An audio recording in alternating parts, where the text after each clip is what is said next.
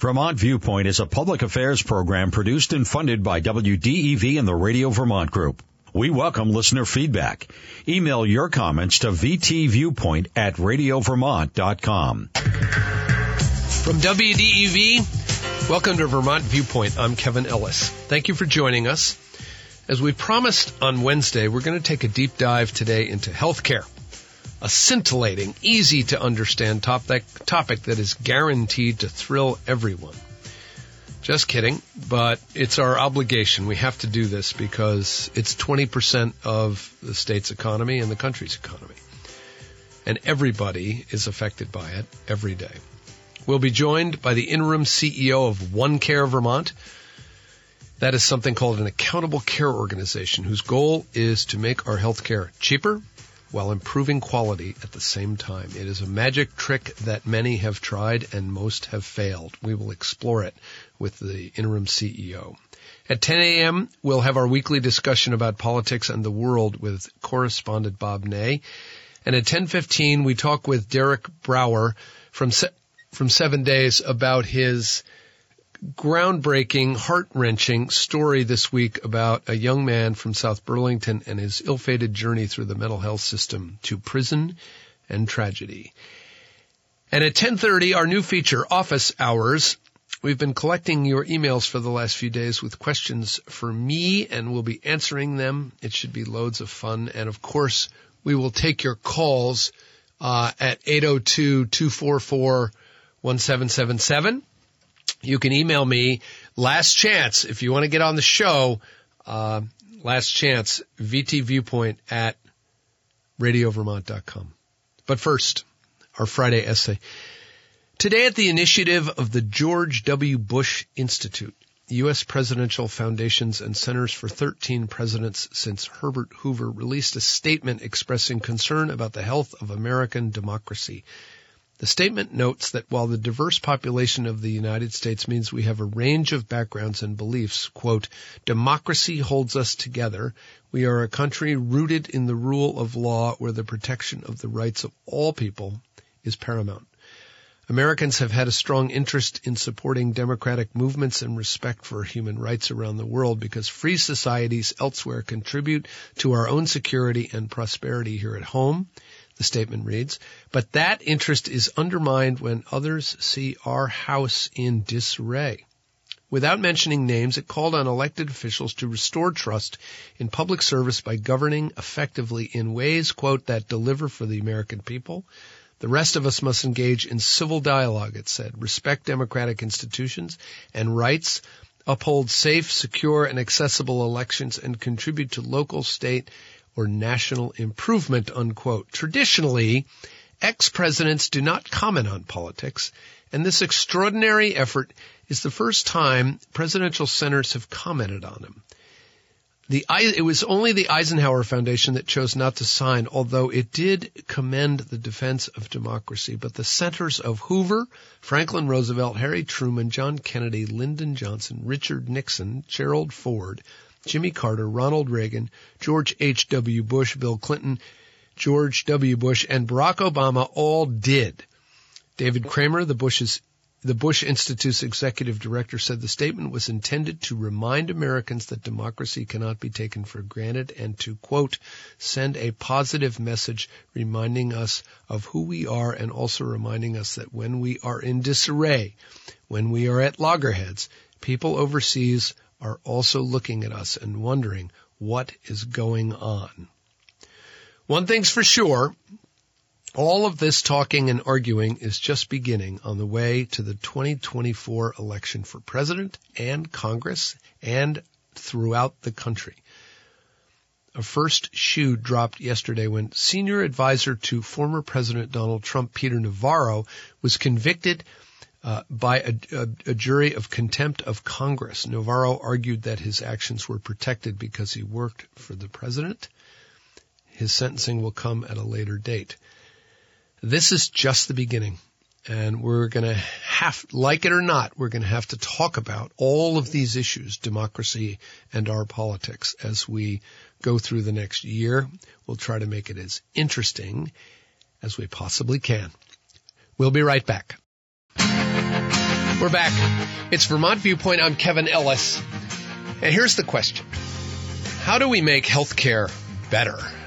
I was just with a guy yesterday talking about how impossible it is to get an appointment, how we can't find a doctor, et cetera, et cetera. It's a trope. We all talk about it. It's too expensive.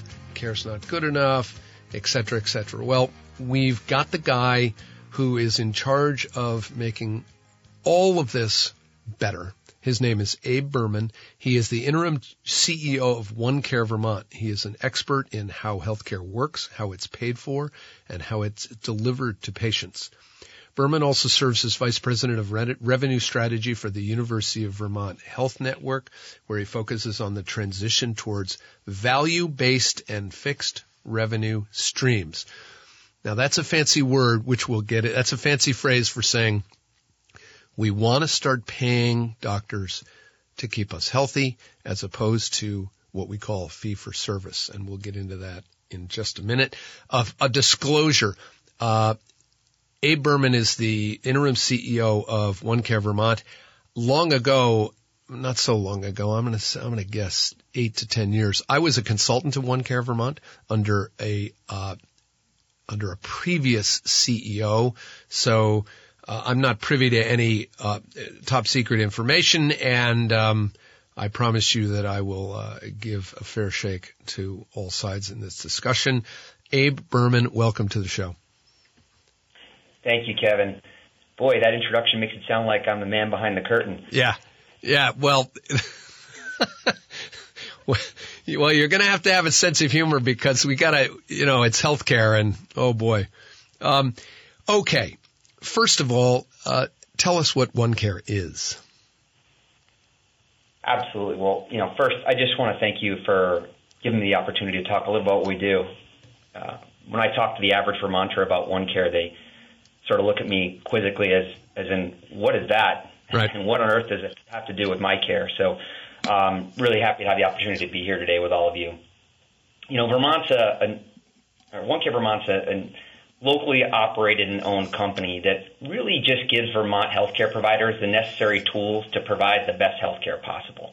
Think of it as the old Intel Inside sticker on the front of your PC. You don't really know what Intel does, but it sure as heck makes your computer work better.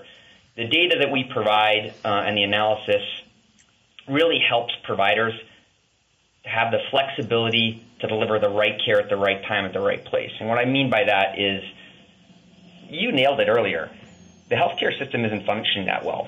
We're largely engaged in sick care efforts, not healthcare efforts. We're not proactive, and we're less focused on prevention than we are in crisis management. And that's really why OneCare exists, to drive transformation. We just know that it takes time, and it's hard to do. The best analogy I can really give you is, we all know that gas-powered cars have problems, and they create problems for the world. We also know that transitioning to a world where we use electric vehicles to get around is going to be really difficult. It's going to take a lot of time, and there's just tons and tons of problems to be solved to get there. Same thing in healthcare. Going from a system that's really focused around crisis management to one that's involved in proactive preventative care is going to take time, but we know it's the right work to do. Okay. I'll go right to my personal question, which is, I'm a patient at the Richmond Family Health Center. Should there be a sign when I walk in the door that this is a OneCare establishment, or does it not matter? Should I just know that? Is it enough for me to know that OneCare is sort of behind the scenes helping the Richmond Family Health Center do their work better and more efficiently? Or do I want to know that OneCare is part of their practice? Well, first off, if you have a Vermont provider, there's a pretty good chance they're in our network, and Richmond is in our network. Okay. I don't think it makes too much of a difference, Kevin, that you know that they're part of the OneCare network. What's more important is that they've got the tools and the support from us to do the best possible work. What I can tell you is we absolutely know that healthcare is too expensive, and we know there's not enough access.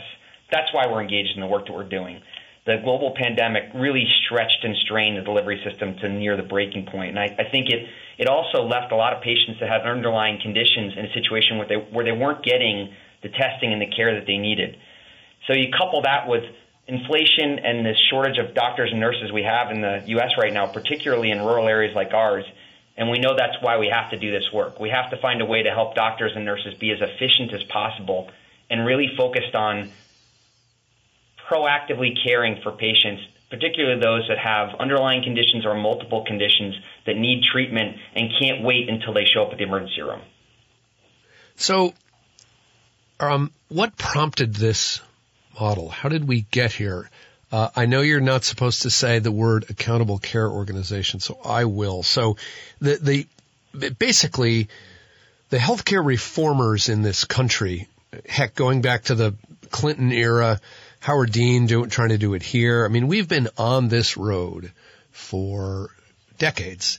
And we created this model called an accountable care organization whose job it was to move us away from fee-for-service medicine and towards something called value-based payments, where the ACO or OneCare would make payments to doctors and hospitals to incentivize them to not charge fee-for-service medicine, but to keep people healthy. Do I have that right? You do. There's so much jargon in there. Let me take that apart for your listeners. Go ahead.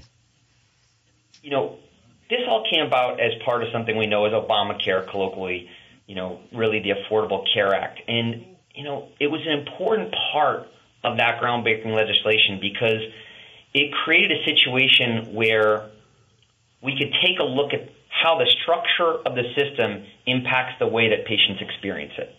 And at the heart of it all was really trying to get better outcomes and better quality at a lower cost overall, because we know healthcare costs too much. And as part of that, to create a more sustainable system, because quite frankly, with the advent of electronic health records, which are really a computerized way that your doctors and nurses track all of the care they deliver to you, there's a ton of work they do that's sitting in front of a keyboard as opposed to actually talking to patients. And that just isn't sustainable over time. They can't see the same number of patients. So what was there to create more efficiency actually created a lot more work away from patient-facing. So we want to get back to a place where doctors are doing their best work and nurses are doing their best work and working up their license, so to speak. So what do? By supporting healthcare providers with these resources and data, and shifting how they get paid away from, as you called it, fee-for-service, which the best way to think about that is paying somebody piecework for the things that they do, the number of visits they do, and instead paying for outcomes, which is what we want. We want people to get healthy fast. So let me give you a great example. The other day I was working out in the yard, like all of us were this summer. It was especially rainy, and there were plenty of ticks. I was taking care of my chickens, in fact. And I came in, and sure enough, my wife saw a big tick on my leg. Well, I carefully picked it off, and then I thought, boy, I probably should go to the doctor. Well, like all of you, I called my doctor, and I love my doctor. I've been with him for 23 years. I couldn't get anybody to even pick up the phone. Right. And now I'm worried. I know I need to get an antibiotic, but how do I get it? So in this new world that we want to create, instead of the doctor having to answer the phone, schedule me an appointment, and get me in, we should be able to communicate with the doctor and their staff electronically and really get that quick prescription that's needed for one shot of antibiotic without ever having to take the doctor away from their busy work and their nurse away from their busy work during the day. And that's achievable when you get away from something called fee-for-service, which is the doctor only gets paid when they actually see you at the office or through a telemedicine visit, and go to a system where their whole office can be utilized to deliver care for their patient panel without having to necessarily see each patient individually. Yeah, I have been at my age, been in this system for a long, long time, and I am always shocked when you get that blank look on the nurse's face or the person staffing the front desk, and you say, I just need 30 seconds, and they say you have to make an appointment. And it is it's just infuriating. And so that you're saying we're trying to get away from that so that you can get that 30-second question answered. Absolutely. And, as sort of baffling as it is for us as the patient, it is equally frustrating for the provider that they can only get paid for that face-to-face interaction, when in reality they could solve the problem instantaneously as an office without really impacting the patients they really need to see. This is about getting away from a model that's oriented around things that you do and instead outcomes that you want. So, I mean, another analogy is when you pay for a job to get done, you don't pay for every nail to get hammered in the side of your house. You pay because you want the siding put on your house, and you expect an outcome that's right within a reasonable amount of time at great quality. That's what we want from healthcare. We want to get to a system where we're paying providers not based on the number of nails they hammer in, but on the outcome that they provide. Okay. Now, can you describe sort of the guts of OneCare Vermont? I know it has a board. I know it was started by a combination of UVM, Dartmouth, Rutland Hospital, and others. Where are you now in terms of your corporate structure? Sure. As I said, OneCare is a Vermont-owned and operated company. At this point, UVM is now the sole owner, but we are an active partnership and have all hospitals in the state in our network. And our board is comprised of a variety of providers across the healthcare spectrum. And what I mean by that is everything from federally qualified health centers to skilled nursing facilities, home health and hospice, independent care providers. We have a large board that really brings those stakeholders together, which, in a way is a microcosm of what we're trying to do, which is build a collaborative so that the healthcare system functions better and more around the patient's needs. What we really focus on in our mission is to partner with local healthcare providers to transform the system and have aligned goals. So by breaking down those silos in care, we can get the system to coordinate and communicate better. And what I mean by that is I'm sure you've experienced, as we all have, when you're on an illness journey, first you go to one doctor and then you go to another doctor, and they don't really seem to be talking to each other.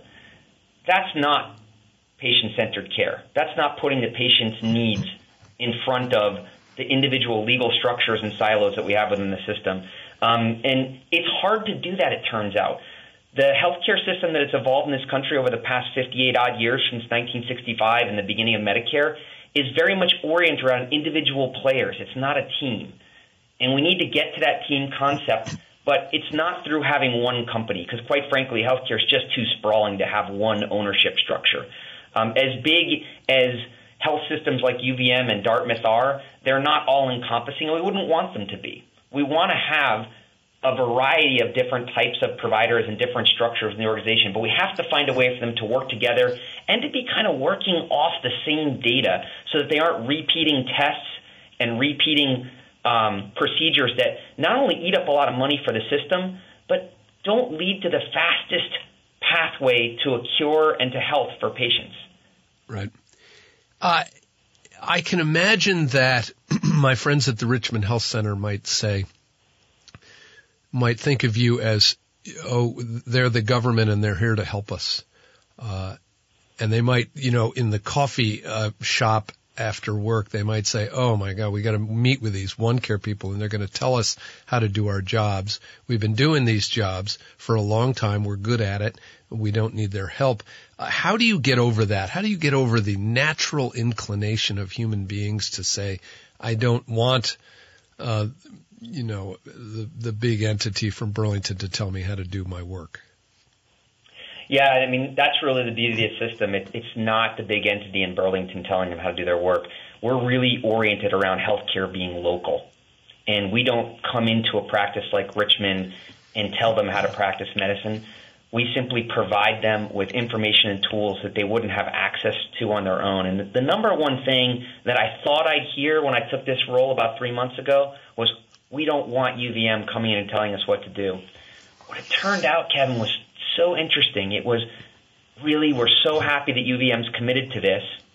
And this is going to sound crazy, but they said, our biggest fear is that UVM turns its back and doesn't want to work on this statewide collaborative anymore, because although we have the desire and our boards have the desire to do this work and this transformation, we don't have the resources, we don't have the right people, and we don't have the infrastructure to do this work. It turns out to build these pathways and bring in data from all the insurers that we work with and formulate that into a pathway forward takes a lot of time, takes a lot of energy, and takes a lot of capital.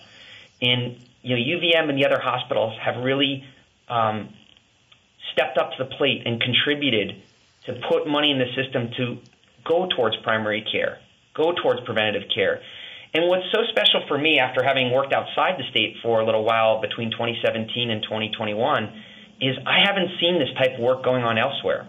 And just this week, I had the opportunity to meet with folks from D.C., from the Center for Medicaid and Medicare Services, which runs Medicare and Medicaid.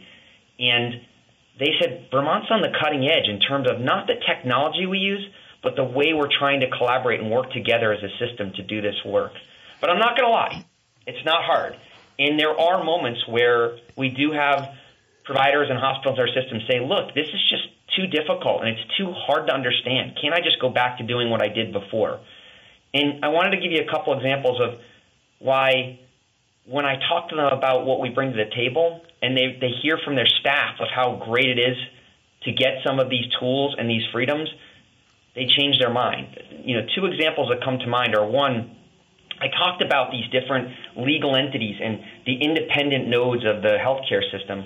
Well, unfortunately, one feature of that, and you probably have heard of HIPAA, which protects all our healthcare data, it doesn't allow providers to easily share data. And that's a good thing in a lot of ways. We want to have our own privacy. Right. But also, it has some bad things. One thing is, if you have an elderly Vermonter and we know they need to get care in a nursing home for a little while, right now they have to show up in an overcrowded emergency department and spend 3 days in the hospital, according to Medicare, until they're eligible for that nursing home stay. And I think we all know people who they need the care of a nursing home, but the worst thing for them would be to put them, if they're feeling vulnerable, into an emergency room that's crowded and has folks that have some real serious infectious diseases that could transmit to that Vermonter. Well, I tell you what, we're able to cut through the red tape.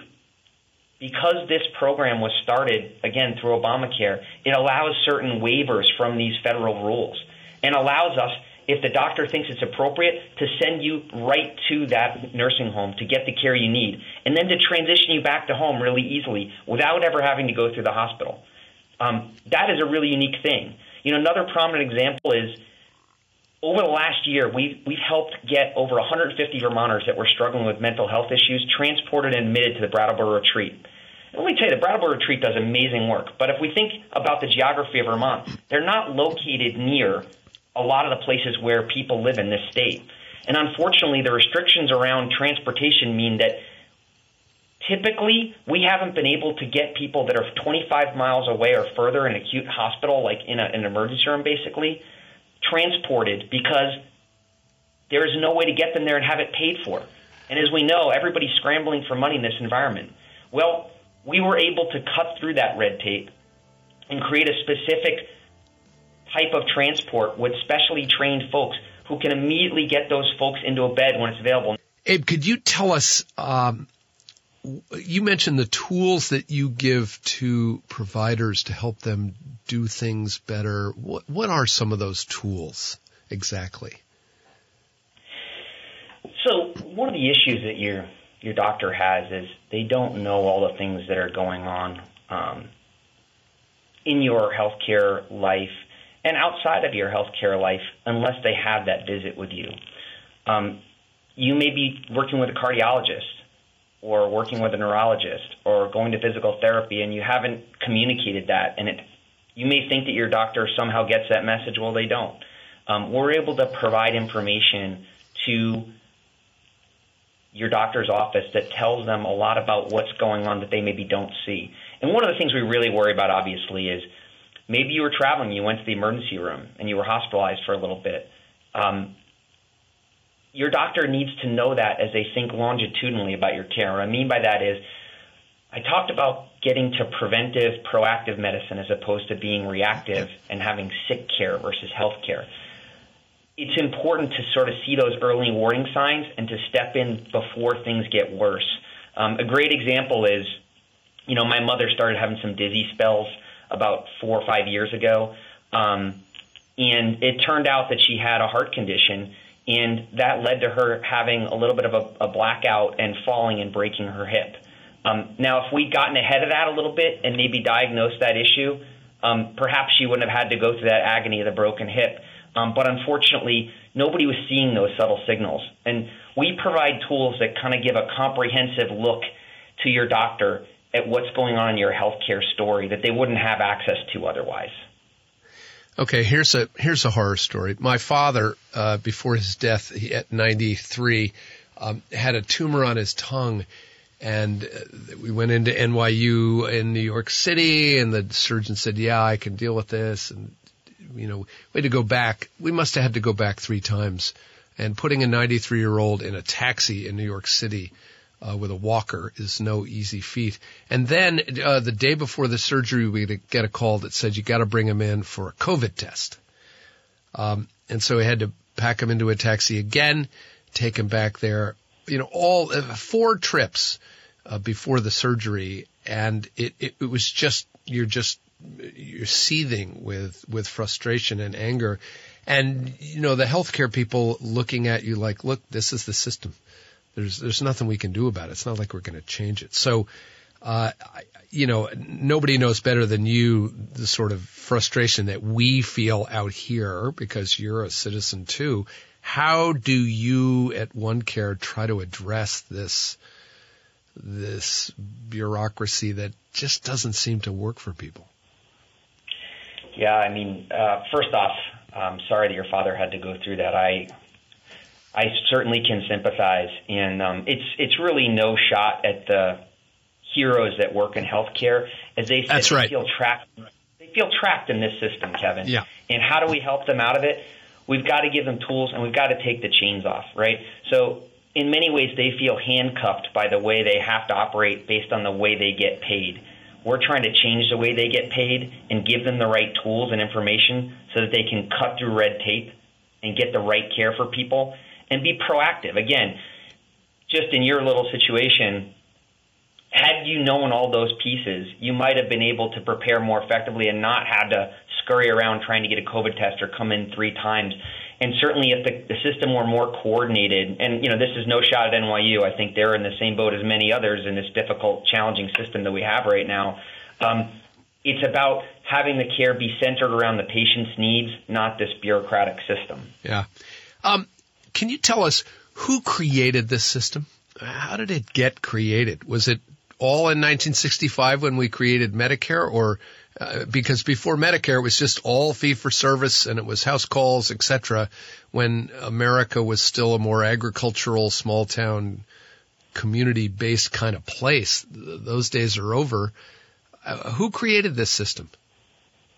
Well, I wish I could point to one person and go back in time in my DeLorean and fix it.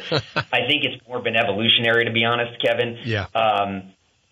One of the things we've seen since 1965 is, COVID aside, infectious disease has become much less of an issue in terms of cause of death for Americans, right? We much more die of long-term illnesses and what we call lifestyle diseases. It doesn't mean that they're any less painful, but they last a long time. Things like COPD or congestive heart failure or diabetes or cancer, because we've gotten much better at healthcare, people can live a long time with these types of struggles. But that has been incredibly taxing. So as great as it is that we're able to do that, these diseases require long-term care and expensive treatment and pharmaceuticals. And I think the complexity of the system has just magnified, not through one person or one organization's bad intent, but over time it's gotten really complicated. And what we're trying to do is, again, take out some of these things that I think Congress and others put in place thinking it was a good idea and it was going to help. But in fact, it became just another piece of red tape and another checkbox that was more challenging for providers and hospitals to deal with. And it's gotten to the point where they spend so much time on this administrative runaround that you get the situation that you and your father experienced at NYU with. They feel handcuffed by a system that's not set up to be patient friendly. And we got to get back to that. Okay, let's get to some politics. It seems to me, I'm going to going to play dumb here. It seems to me that OneCare is a poor man's substitute for Medicare for all. I'll just pose that question and just have you react to it. I don't know whether I'm right or wrong, or I'm way beneath my pay grade here, but you're trying to do what Bernie Sanders is trying to do with Medicare for all, but the politics don't allow for Medicare for all, so we do the next best thing, which is create OneCare Vermont. Is that right or wrong? I think the next best thing is a really great way to look at it. If we could go back and blank sheet and start a new healthcare system, I don't think we do quite what we're doing right now. We wouldn't need something like an accountable care organization. But the reality is the genie's out of the bottle already. Right. And there are a lot of embedded interests that make it hard to change from where we are today. So instead of trying to recreate something entirely, which as we know in our country where we've got some pretty strong beliefs on either side of the political spectrum, I think the one thing they agree on is that healthcare is not working. And this is something we can do, and we can do as a state.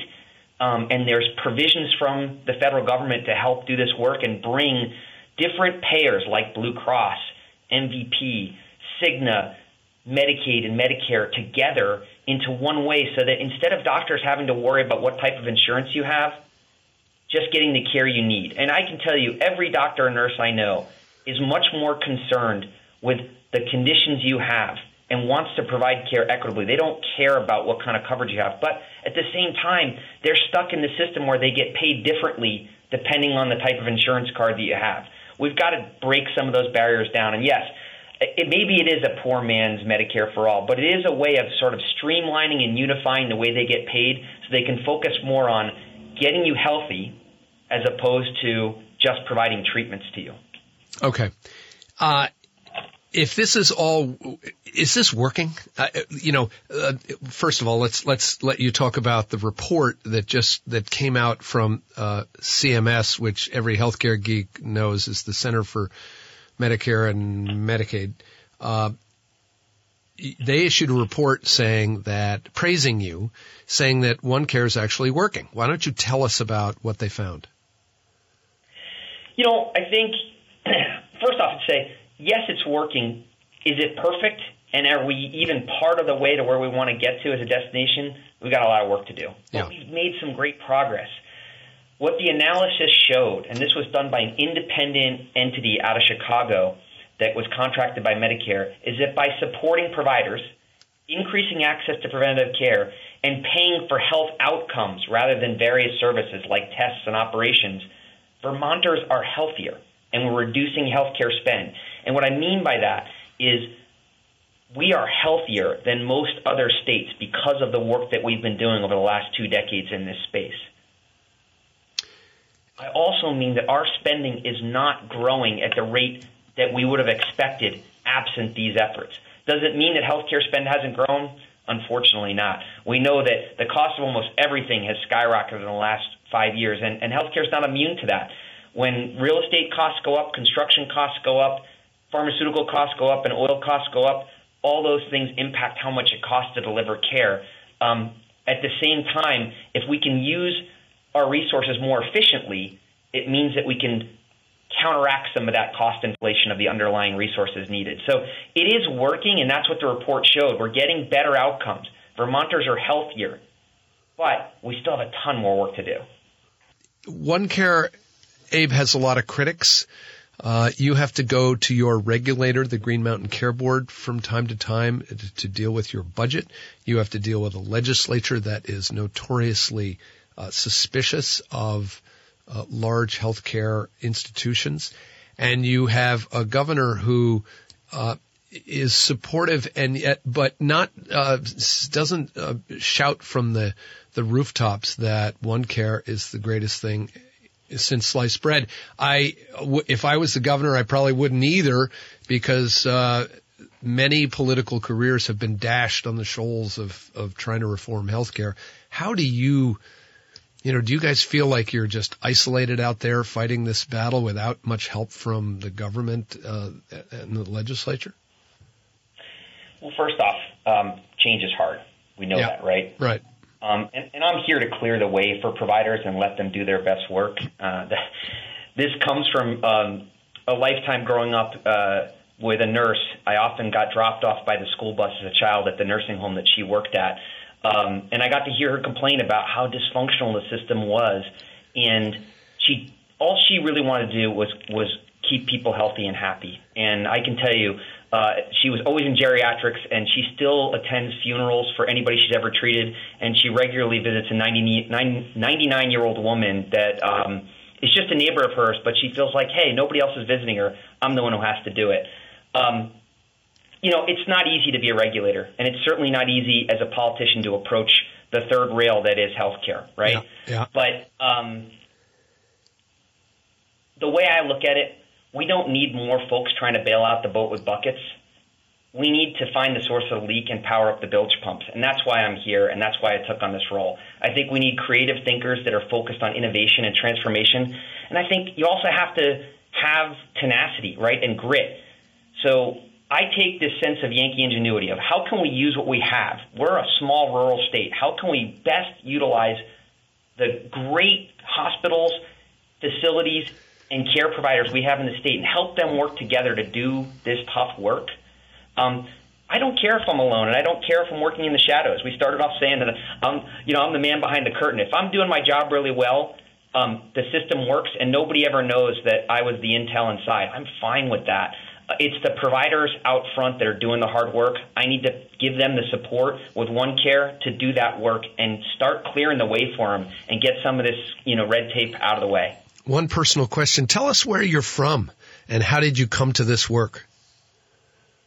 I grew up on Long Island and was originally from Connecticut, but my family are all New Englanders. And I came to this work out of a love for trying to align systems and incentives so that everybody's working towards the same goal. So I want insurance companies, the government, hospitals, physicians, mental health providers, all these entities to align with the patient's needs and have the incentives lined up for them to do it. And I started off studying a little bit of psychology and economics, and I kind of, if you ever saw the movie A Beautiful Mind, I got really into the work of John Nash, which was how do you set up systems to get the work that you want? And that's kind of how I got here. You ducked the question about where you're from. You were almost apologizing from Long Island. Let me tell you, I'm from New Jersey, so I know what you're saying.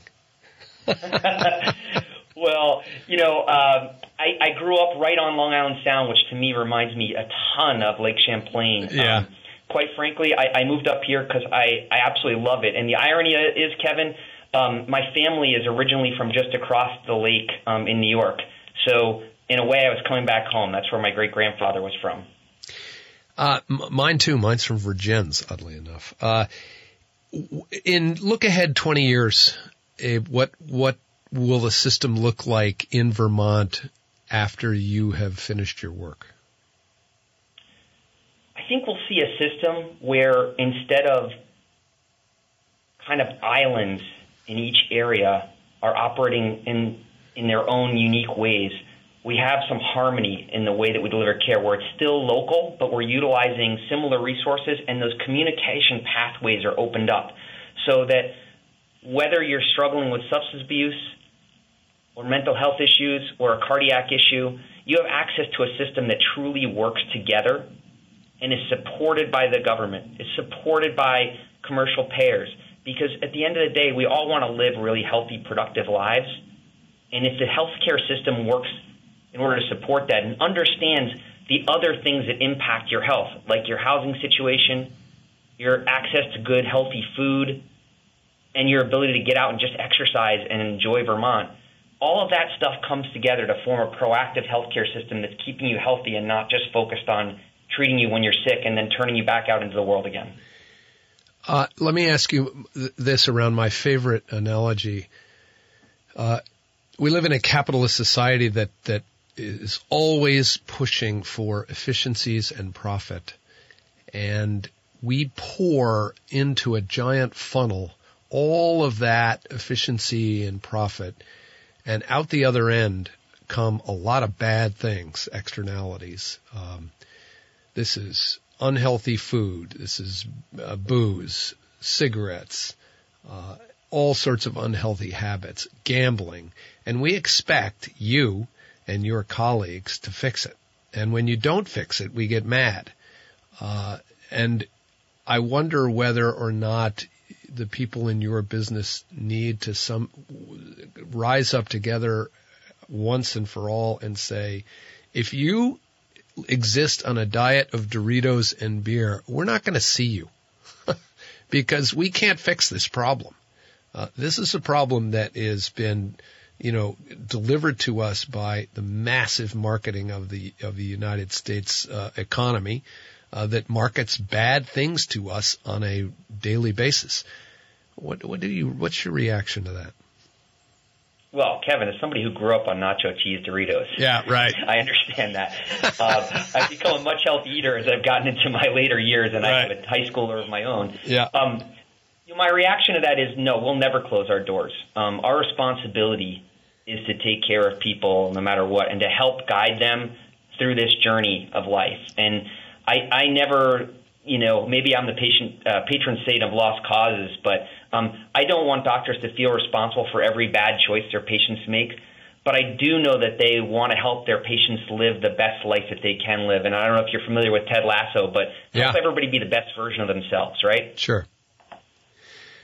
Yeah, but there must be, again, all life happens in the break room at wherever you work. And it just seems to me that your colleagues must sit around and say, these people are killing themselves and I can't save them. Obviously, you're never going to close your doors, but somebody's got to tell us you are the problem and you've got to eat better. You've got to exercise every day and you got to improve your habits. And that's hard to do as a provider. There is, and the first word of the organization I work in is called accountable, right? How do we, as I talked about aligning incentives, how do we have patients be accountable for their own health just as much as their providers are accountable for those good outcomes? I think we got a lot of work to do in that area. It's not really the work that my organization is focused on, but I do agree that's part of helping the healthcare system function more effectively, which is having people be more invested in their own health. Yeah. Okay, last question. We had John Brumstead on this show just after he retired. How is the hospital doing? How's the network doing? The word on the street is you can't get an appointment. You're spending too much money. The outcomes aren't that good, et cetera. It's all easy for us to throw the brickbats from the outside.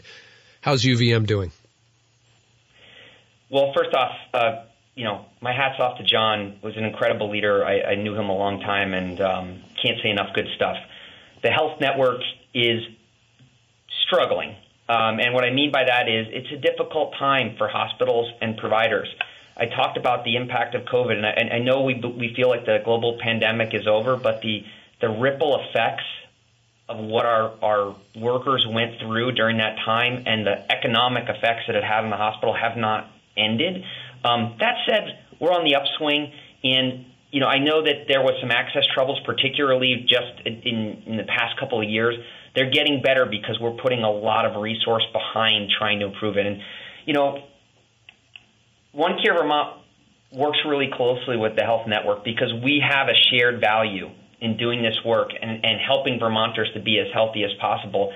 And our mission of partnering with local healthcare providers to transform the Vermont healthcare system is very much aligned with the values that the health network has.